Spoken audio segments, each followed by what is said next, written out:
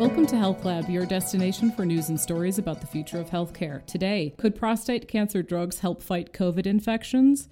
One prostate cancer drug shows promise against COVID. At the outset of the COVID pandemic, men appeared to suffer higher rates of severe illness and death, leading researchers to suspect a link between androgen receptors, which bind to hormones like testosterone, and SARS-CoV-2 viral infection. This observation spurred Michigan medicine researchers to look into a drug in development to treat prostate cancer called proxalutamide, which works by blocking an enzyme called TMPRSS2, transmembrane protease serine 2, that is regulated by androgen receptors as a potential therapeutic for COVID. Quote, "We were already studying TMPRSS2 as part of the key gene driver of over 50% of prostate cancer. So it made sense to look at it as TMPRSS2 is an important host factor for SARS-CoV-2 to enter cells in the lung," said Arul Chinayan, MD PhD, director of the Michigan Center for Translational Pathology and the S.P. Hicks Endowed Professor of Pathology. Chinayan, co-principal investigator Jonathan Sexton, Ph.D., assistant professor of internal medicine at the University of Michigan Medical School and assistant professor of medicinal chemistry in the College of Pharmacy, and their team recently published their study in the Proceedings of the National Academy of Sciences.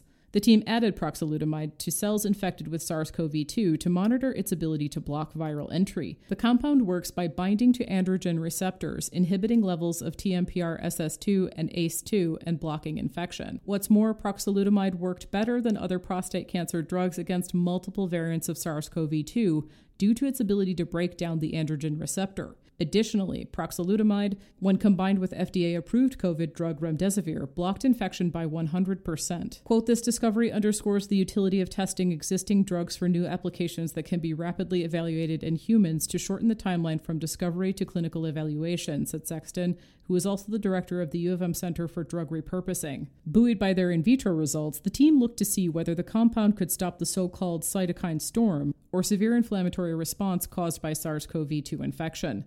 Using a mouse model, they demonstrated that the drug reduced inflammation and cell death in the lungs of mice and reduced mortality. Said Chinayan, quote, "The thought is proxalutamide could work as a combined therapy with remdesivir, hitting the virus from multiple angles, much as combination therapy works so well for HIV infection," end quote. The drug is currently in phase 3 clinical trials for prostate cancer and early clinical trials for COVID. For more on this story and others like it, visit michiganmedicine.org/health-lab. Health Lab is a part of the Michigan Medicine Podcast Network and is produced by the Michigan Medicine Department of Communication. You can subscribe to Health Lab wherever you listen to podcasts.